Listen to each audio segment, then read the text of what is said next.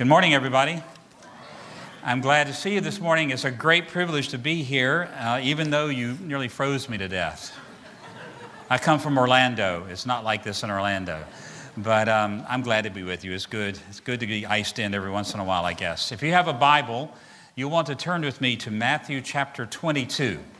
Matthew chapter 22, not 23 like your bulletin says, but Matthew chapter 22. And we're going to read from the Word of God beginning in verse 34. So Matthew chapter 22, verse 34.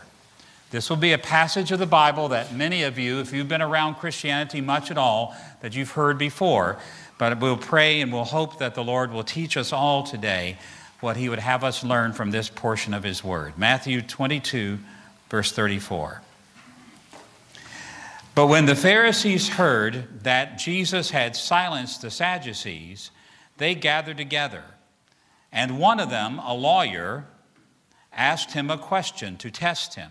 Teacher, which is the great commandment in the law?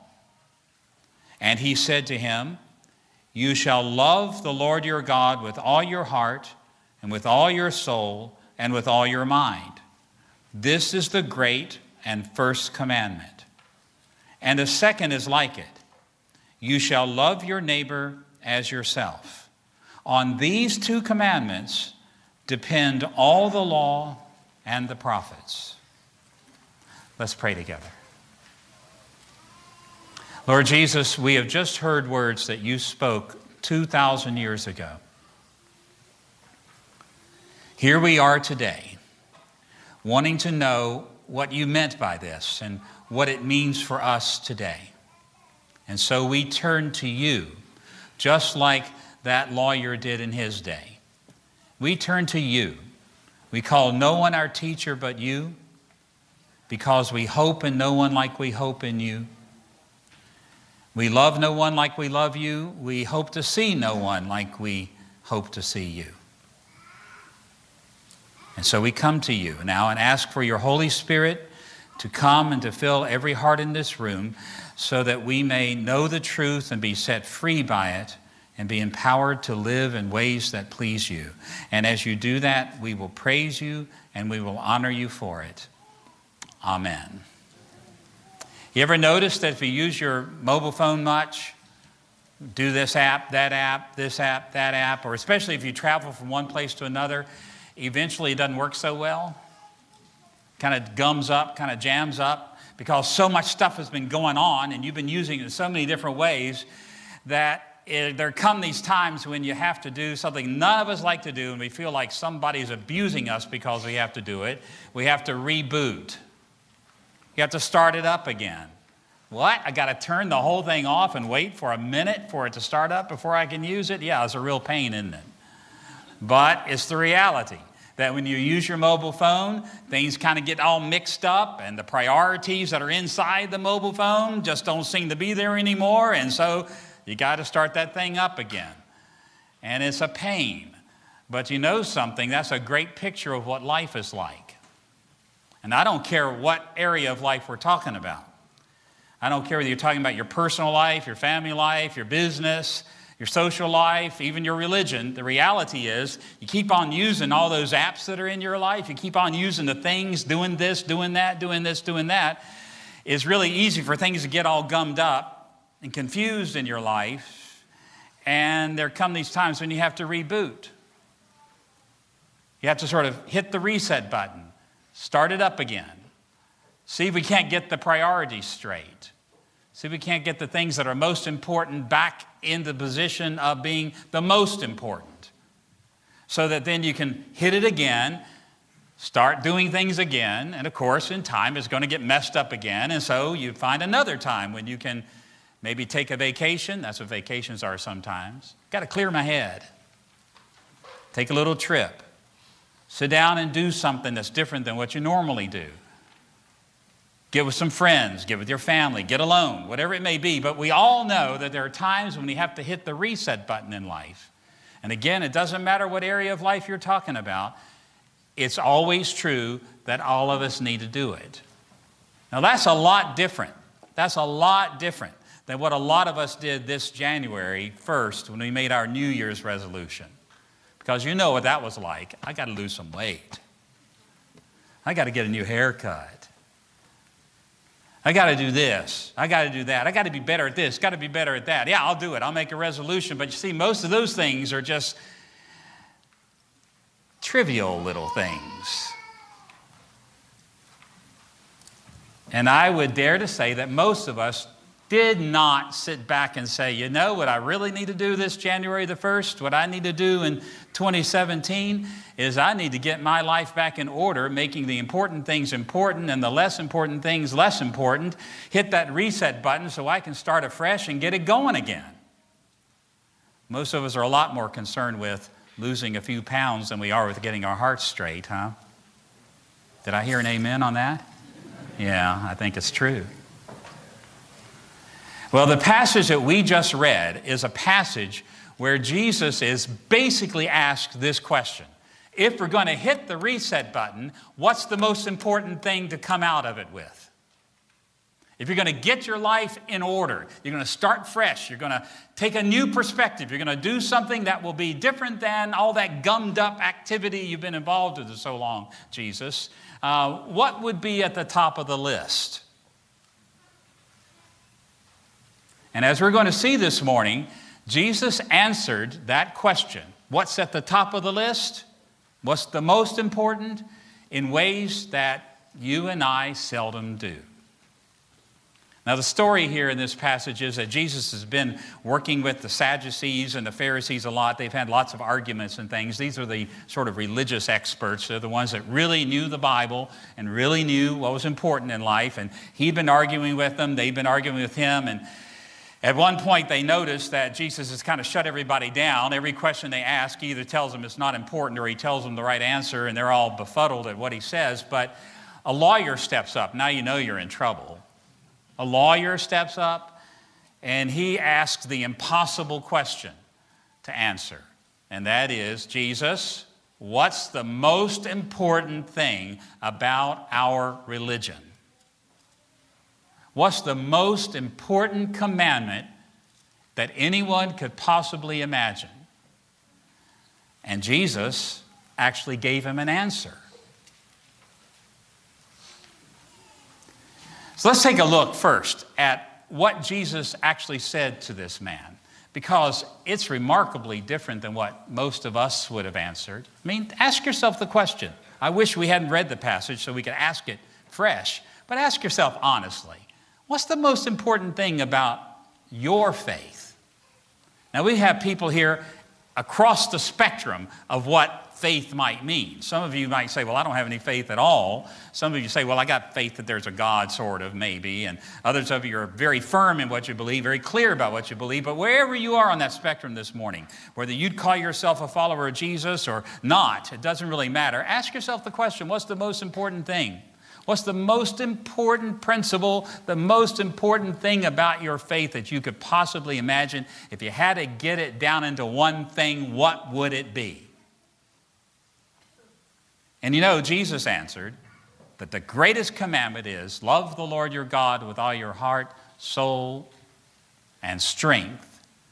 And then he said, and the second one is like it, love your neighbor as yourself.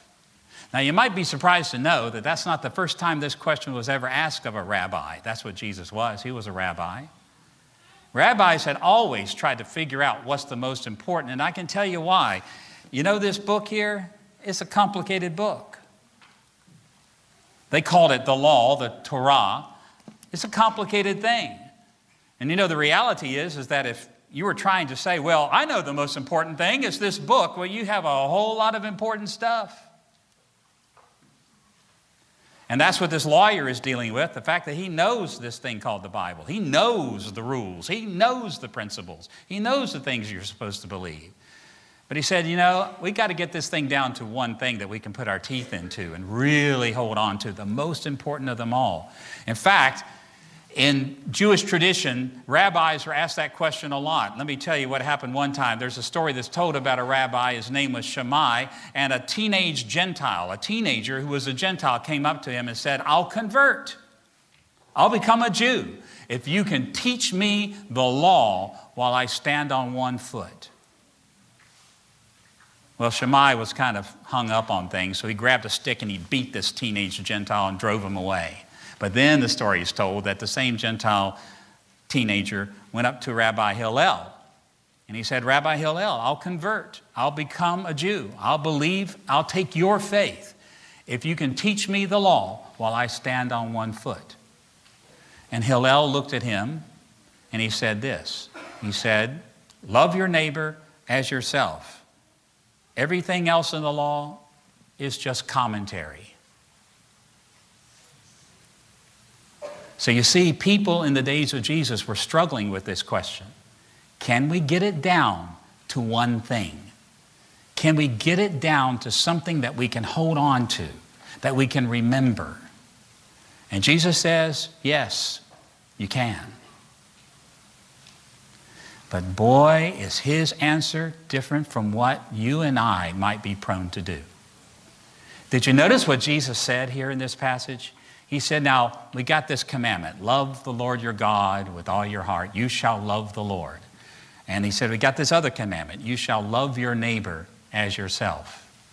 And he said, that second one, the reason I'm going to mention that is because it's like the first.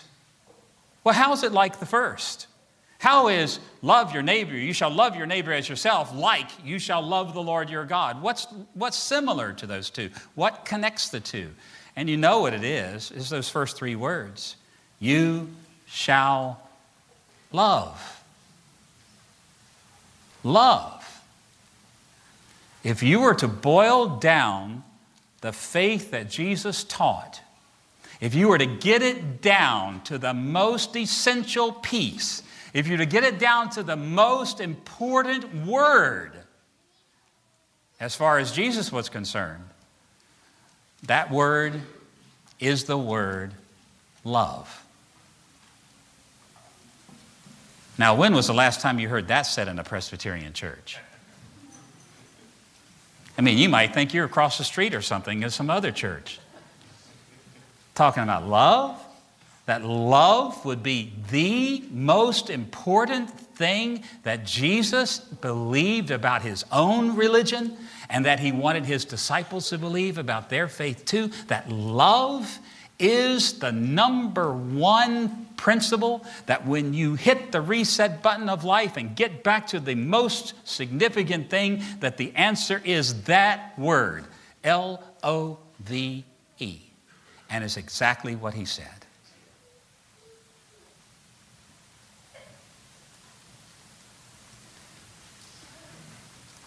Why did Jesus say such a thing as this?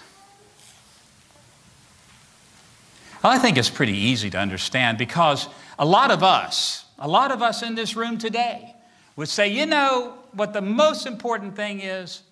The most important thing of the Christian faith is that we understand it, that we learn about it. A lot of you do things like you go to Bible school, you go to Sunday school, you go to maybe some small group meeting during the week. You might even, if you're really religious, you might even read the Bible every day of your life. And what are you trying to do? Well, I'm trying to learn about my faith. I'm trying to get the facts straight. I'm trying to learn more. In fact, I found out the more I learn, the more I don't know. So I'm trying to learn even more and more and more and more. But I want you to understand something that Jesus did not say. The most important thing about your faith and mine is that you learn about the Lord your God. That's not what he said. Oh, yeah, of course, now we got somebody in here who's saying to themselves, you know, really, learning doesn't do it. The most important thing about being a Christian, the most important thing about being a Christian church is not that we learn about the Lord our God, but rather that we, here's the O word, obey the Lord our God. Now, that's important. Do the right thing. You've all seen the movie. And that's what it's all about, isn't it? Being a follower of Jesus, what's that mean? Do the right thing. Now what I got to do is learn what the rules are. I got the 10 big ones and I got a bunch more. And I'll tell you, you got a bunch more than just 10. But I'm going to do my very best to obey the Lord my God. That's the number one principle of my faith. And boy, do I feel good about myself because I think I'm doing better today than I did yesterday. But it's not what Jesus said. As much as you and I might want to say, the central piece of my faith is to learn about God, learn this Bible, obey this Bible, do the right thing. The reality is, this Bible of ours is so big and so complicated, you can't learn all of it. You can't even remember most of the things you've already learned.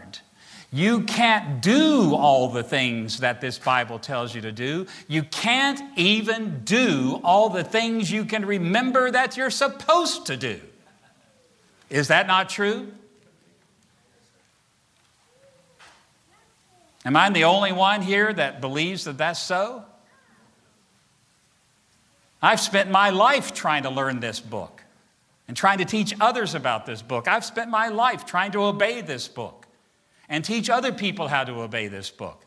But the reality is that task is so mammoth, so impossible, that if we were to say that the most important thing about our faith is to learn about Jesus and to learn how to obey Jesus, then we have no hope at all of ever hitting the reset button and getting things back in order. Because you're just not going to be able to do it. So aren't we glad that Jesus didn't say, the most important thing for you to do is to learn everything you can, get all your doctrines straight, get all your beliefs straightened out, and then put them into effect and start obeying them. What's wrong with you? Obey them. Didn't you learn that yesterday? Yeah, but I forgot. Well, you got to learn it again now and obey it. Aren't you glad that Jesus didn't say that? And instead what he said was, the most important thing is to love the Lord your God. Love the Lord your God. And why would he touch on that? Well, for one thing, he's quoting Old Testament passages, as we'll point out in just a moment. But there's something else here. Love, it's an attitude. Love is a disposition. Love is an emotion that's very deep-seated in people. It's outlooks, its way of believing and thinking and living and breathing that you can have constantly. That no matter what circumstances you face, even if you can't remember what the Bible says about it, you can still love God. No matter what mistake you might make, what error you might have in your thinking, you can still love the Lord your God. Because love is something that's underneath all the other things that we do in our Christian faith. Love, love, love. Now, when was the last time you said, in all honesty, that the most important things in my faith and in my life is to love God and to love my neighbor?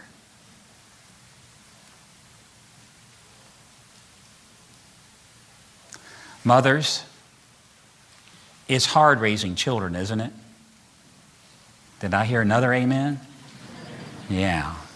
I mean, you know, when they're little, you can control them so you can make them do what you want to do. But man, when they become teenagers, it's like a nightmare. And so you're searching and searching and searching for the right answers, the right perspectives, the right things to do. And every mother in this room knows that no matter how hard you try, you just don't make it. You fail. But you know that every time you fail, every time you make a mistake as a parent, you can still be in love with your children.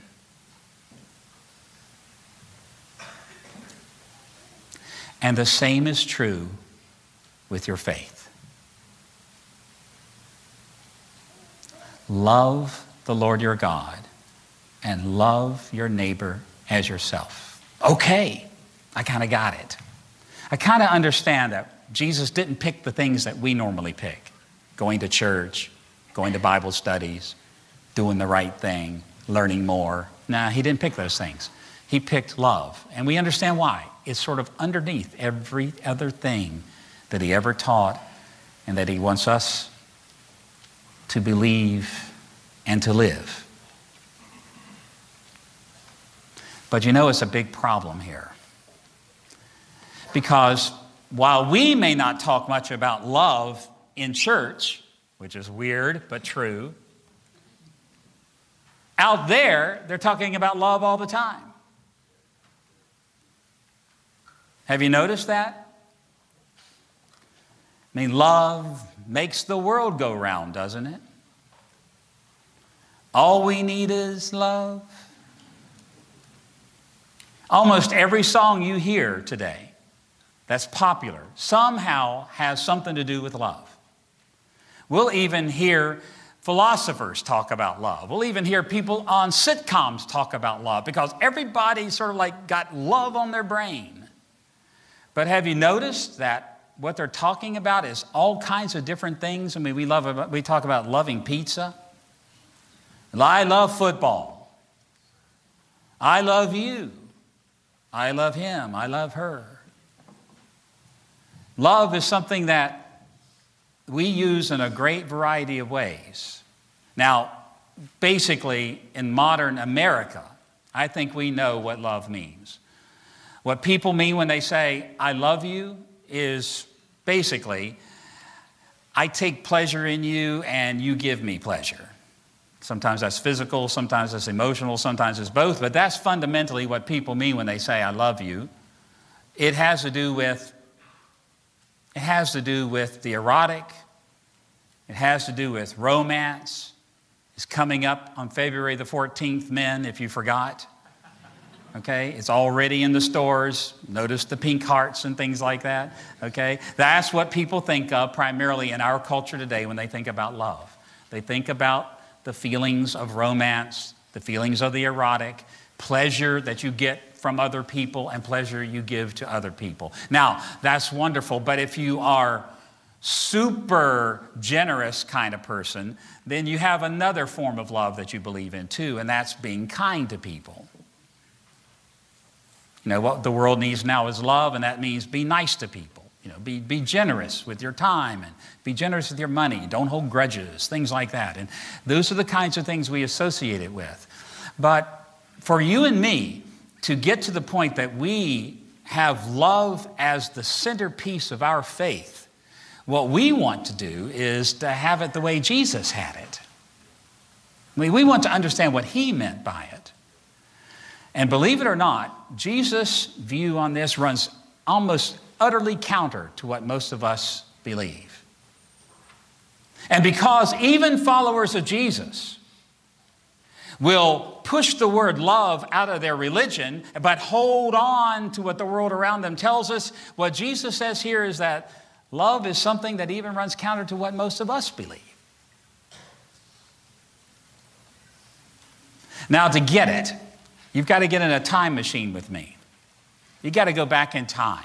Back to the days of Jesus, to a world that's very different from ours. In fact, you've got to go back even further than that. You've got to go back, way back to the days of the Old Testament. Because do you know where Jesus came up with this idea that love for God and love for your neighbor are the most important things in his religion, in his way of life? Do you know where he came up with it? It was from the Old Testament of all places. You shall love the Lord your God is from Deuteronomy chapter 6. We read it earlier in the service today. Now, if you've ever read the Old Testament, if you're familiar with it at all, if you've ever been into it all, you may actually have read Deuteronomy. Way to go. It's one of those books that you can kind of read and go, wow, there's a lot of stuff here. But one of those things is, you shall love the Lord your God. Hear, O Israel, the Lord our God, the Lord is one. And you shall love the Lord your God with all your heart, soul, and strength. Great. Most of us in the room today have probably heard of the book of Deuteronomy. It might be one of your sort of like favorite Old Testament books if you've got one. Okay, great. But what's really weird about what Jesus did is that he did not just refer to Deuteronomy chapter 6. He quoted another passage, and it's one of your favorites in all the Bible. It comes from your favorite book in your Bible, and it comes from your favorite chapter in that book. Do you know what book it is? Leviticus. I mean, don't you just love Leviticus? You know, the one that tells the men not to trim your beards? The one that tells you where to dig the latrine? I mean, don't you like that book? Well, stuck in the middle of things like that, what color things to wear, what kind of sandals to wear, those kinds of things, is in chapter 19, this one little verse, Leviticus 19, verse 18, you shall love your neighbor as yourself. Oh yeah, and don't forget to trim your beard. Now, would you have ever taken a passage from Deuteronomy and a passage from Leviticus chapter 19 and stuck those two together and said, this is the most important thing? Of course not. So why did Jesus do it? Why did he take these two verses that seem to be so incompatible and so distant from each other and stick them together and say, the second one's like it, you shall love your neighbor as yourself? The answer is this, that before the days of Jesus and even in Jesus' day, love was used, this word love was used in a way that, well, it's going to sound strange, but let me go ahead and say it. Politicians used it. In the ancient world, kings would speak to their people. We actually have these things written down. You can read them. If you could read Babylonian and weird things like that, you can actually read it. And what they would say to their people was this. To others who were to be their servants in their empires, their vast empires that would sometimes cover thousands and thousands of miles, they would say this to their people. I'm your great king, and what I want you to do, all of you out there in my kingdom, I want you to love me.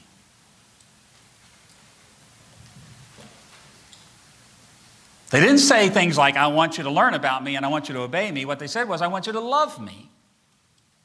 This is the language of empires. This is the language of kingdoms. This is the language of the world that Jesus was a part, that kings wanted their subjects to love them. And so kings would say, I'm like your father, you're like my son. Does that sound familiar to you? And they would say, because I'm your father and you're my son, what I want you to do is I want you to love me like I have loved you. I loved you first, the king would say, and now I want you to love me back. Sound familiar again? You see, these are the things that the Bible picks up on, because the Bible itself is also about a kingdom. It's also about an empire. And this empire that we often call the kingdom of God is in many respects the central theme of the Bible. It's what covers from Genesis to the book of Revelation. And it's this, how God the King is turning this earth into his kingdom. And as his kingdom spreads out, as this empire of God spreads from one end of the earth to the other, the great king who sits on the throne of heaven says to all those who are subject to him, the most important thing I want is this. I want you to love me. You're my children. I'm your father. I've done all these things for you, and I want you to respond with love to me. There's probably at least a few people here today in a group this size who would wonder, why would I ever love God? I mean, why do you talk about loving God? I mean, after all, I can't have the erotic with God. I can't talk about pleasure with God. And surely if there is a God, he doesn't need me to be generous toward him and kind to him or anything like that. Well, why do you talk about love for God? Well, let me tell you why. It's just like kings in the ancient world of Jesus' day. God is the king, and God has done magnificent things for people, magnificent things. All through history, he has provided for people, he's cared for people. And the greatest thing that God ever did was that he sent his own son Jesus into this world to make it possible even for you to have everlasting life and to be a part of a glorious kingdom that's coming to this earth one day, where there will be no sin, where there'll be no troubles, no sorrow, no death, no suffering, no injustice, no shame. That's the kind of kingdom he's going to bring one day. And Jesus has made it possible for you to be a part of that. All you have to do is believe in him. Now you see, God has done all of that. And he's done all of that for you.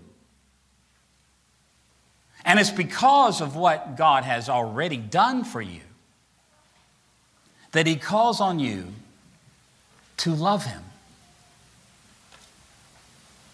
And for those of you who are followers of Jesus, can you pause for just a moment? I mean, I know life is miserable in many ways. And I know everybody in here has burdens that you feel are going to destroy you if you're not careful. But can you not take a moment and see that this great gift of Jesus and his gift of the Holy Spirit given to you, that the gifts of your church, the gifts of the purpose you have and the dreams and the vision that you have for life and your hope for the future, that these are great things that God has done for you, that have shown you such mercy and such kindness that it makes every sense in the world for you to say, well, I know how to respond to that. I love him.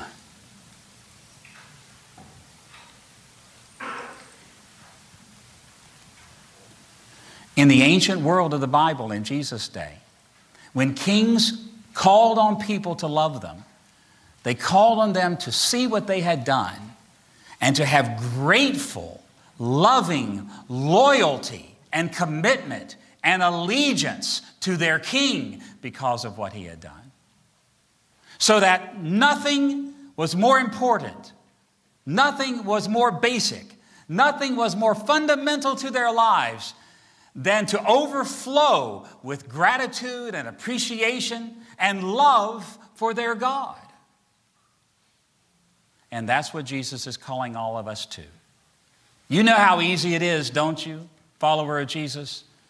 To do the right thing because you know it's the right thing to do. And I may not feel like it, and I may not think it's a good thing for me, and I may not be all that enthusiastic about it, but by golly, I'm getting up because I don't want my wife yelling at me all day, and I'm going to go to church today. I'm going to do the right thing. And so it gets down to this mechanical, rote sort of, well, am I doing 5 out of 10, 6 out of 10? I feel okay. But you see, what God wants from us is for us to be so aware of what he has done for us, so pleased that we, of all people, have been called to enjoy the gifts of God, that our hearts would actually overflow with affection for him and gratitude for him, loyal love for him. And now you say, yeah, but what's that got to do with love your neighbor? Leviticus 19. I mean, that's the weird thing. Did you notice that what the lawyer asked Jesus? He said, Jesus, what's the greatest commandment? And Jesus told him what the greatest commandment was. But he didn't stop.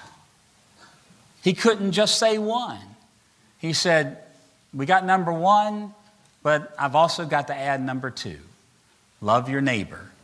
Leviticus chapter 19. Well, why would that be? Why would Jesus want you to love the person sitting next to you? Why would the whole Bible talk so much about you and me getting along? Why would it talk so much about you and me forgiving each other, being patient with each other? Well, get in that time machine with me again. Go back again. Because I need to tell you something else that ancient kings used to say to their empires. Great kings would look at their people and they would say, I've done a lot for you. Now what I want you to do is to love me with loyal devotion, loyal love. But then he would also say this to his people. Because I want my empire to be strong, because I want my kingdom to keep spreading. Each of you out there, you are now brothers. And you are to love each other. This is what ancient people did in the ancient world. They understood that if you're going to have a kingdom, it's not just loyalty to the king. You also have to have affection. You have to have loyalty. You have to be allies with each other.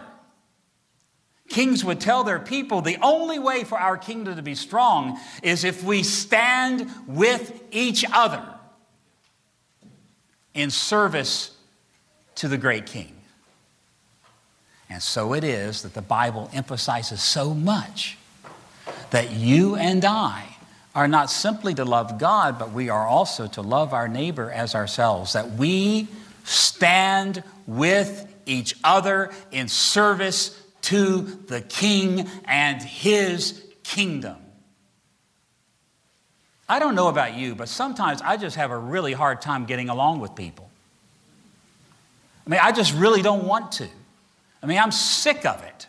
This is the 10th time he's done that to me. And I'm just tired of it. And what I want to do is separate from them. Sometimes I even want to just be angry with them and hate them, eliminate them from our lives. Don't you feel that way sometimes? Then why is it that we should do otherwise? Why is it that right here in this church that you have husbands and wives who are at odds with each other, and those odds that they have against each other, oh boy, they can be very genuine and very real, and if they are, you need to go get some help. But why would you ever do anything other than just alienate yourself from each other in your families? Why in this church, with all the different people, with all the things that are going on in your life, and you come into some kind of conflict inside this church, and I know it happens even in your wonderful church, why would you ever want to deal with the conflicts and be able to work together toward a common goal? Why would you want to be able to do that at work? Why would you want to do that in your small group, wherever it may be? Why in the world would we ever want to give up on our resentments and set them aside? Why would we ever want to give people the benefit of the doubt? Why would we ever rather be harmed ourselves than to harm someone else? Why would we ever want to do something that's as counterintuitive as that? The answer is because our King has told us that if His kingdom is to be strong, if His kingdom is to spread from this little church to all of Jackson, to all of Mississippi, to the uttermost parts of the earth, then you and I stand as allies together in service to His kingdom. Have you ever been a coach of a kids' basketball team or a kids' baseball team? One of the hardest things ever to teach young children when they're learning how to play basketball is that it's just as important to pass the ball as it is to shoot the ball. Am I telling the truth? Because you know what it is. You know how it is. They all think they're Michael Jordan. They all think that they can shoot the thing from anywhere. And every time they get the ball in their hands, shoot the ball, shoot the ball.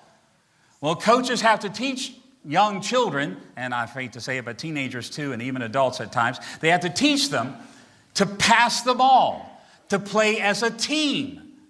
Yeah, I know you don't like that guy. I know he stole your girlfriend from you, but pass the ball to him anyway. Because our goal here is not for you to be the star, for you to stand alone. Our goal is to win the game. And how will we ever win this game for the universe? Only if we stand together in the bond of love. And this was so essential to what Jesus believed and what Jesus taught that He could not stop talking with just the first commandment. He had to go to the second commandment as well. Now, if you've been around Christianity very much, you know that we're supposed to love our neighbors as ourselves. We know this. It's like, okay, whatever. But now you know why. It's because this is the way we further the goals of our King, whom we absolutely adore. But a lot of us treat the second greatest commandment a lot like Well, second place in a marathon. You know, the marathon yesterday was canceled, wasn't it? Was anybody going to run it? Come on, raise your hand. Anybody? All right, one person was going to run it. What's up with this church? They're not running the marathon. Well, if you've ever been at the finish line of a marathon, very often, first person crosses the finish line, usually Kenyan, okay? Okay, not some doofy American. Oh, here it come, here it come. But often, the first person that crosses the finish line, and you have to wait for the second person. The second person may even be around the corner, may not even be visible. So you wait and you wait. That's what you call a distant second.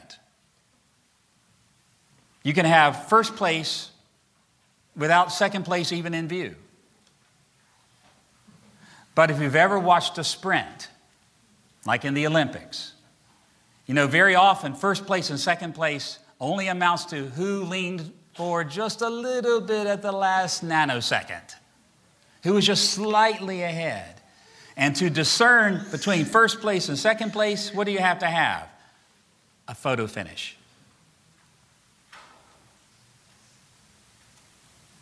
There will be people in here who will claim to love God.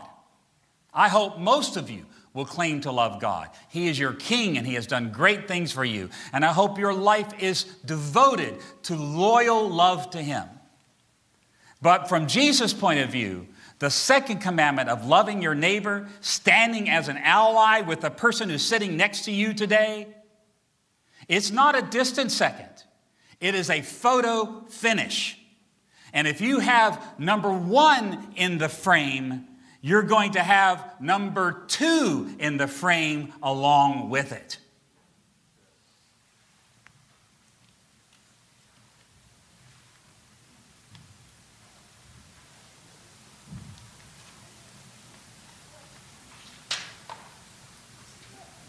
Loving God will always entail loving your neighbor. This is why in the New Testament, in the book of 1 John, we're told this. If you cannot love your brother whom you do see, you cannot love God whom you cannot see. There are so many people who will destroy a church, destroy a neighborhood, destroy various portions of the kingdom of God, claiming all the while that they love God. But the problem is they do not love their neighbor as themselves. In the next few months, I'm coming back. Did they know that? Do your elders know that? All right. We're trying to work out exactly when that's going to be. But we're trying to get me here enough times that I can come back to you, come back to this theme. Because, you know, loving God and loving your neighbor, we need to unpack that a little bit. We need to sort of work it out. Because while these are our deepest motives, our greatest dreams, something that should be constantly in our lives, is something also we need to spell out and work out together. And I hope you'll come back. And I hope that by God's mercy, we'll be able to do that in ways that are very practical and very meaningful for you and for me, for this church, for this city. Because if there's one thing that this city and this church needs, it is love for God and love for neighbor. But today, what I'm calling you to today is to catch how significant it is that when Jesus was asked, Jesus, get it down to one thing, because I can't remember it all, much less do it all. Get it down to one thing. His answer was as plain as it could be. Love is number 1. Love for God and love for neighbor. And today, every one of us can recommit ourselves, hit that reset button, reboot that mobile phone. And we can say, you know, my life is gummed up with all kinds of things. And my apps really aren't working. What I need to do is hit it again, start over again. Not with losing weight, not with getting into an exercise program, not with doing something trivial like that, but hit the button, reset to what Jesus said was the most important of all. You shall love the Lord your God with all your heart, soul, and strength, and you shall love your neighbor as yourself. On these two commands hang all the law and the prophets. Let's pray together. Our Lord Jesus, we bless you and we honor you. How good it is to have someone as kind as you who could fill our lives with this rule and that rule, with this fact and that fact, but who can then look at us and say, let me tell you what's most important. Now we come to you and we confess this to you. We simply cannot do this on our own. We need Holy Spirit to come within us and to transform us and to hit that reset button of our hearts, that we may no longer be confused, that we may no longer take smaller things and make them larger, but rather that we will do as you would have us do. By His power, make us people who love you and who love our neighbors. And as you do that, we promise you this: we will praise you for it and we will glorify you for it. Amen.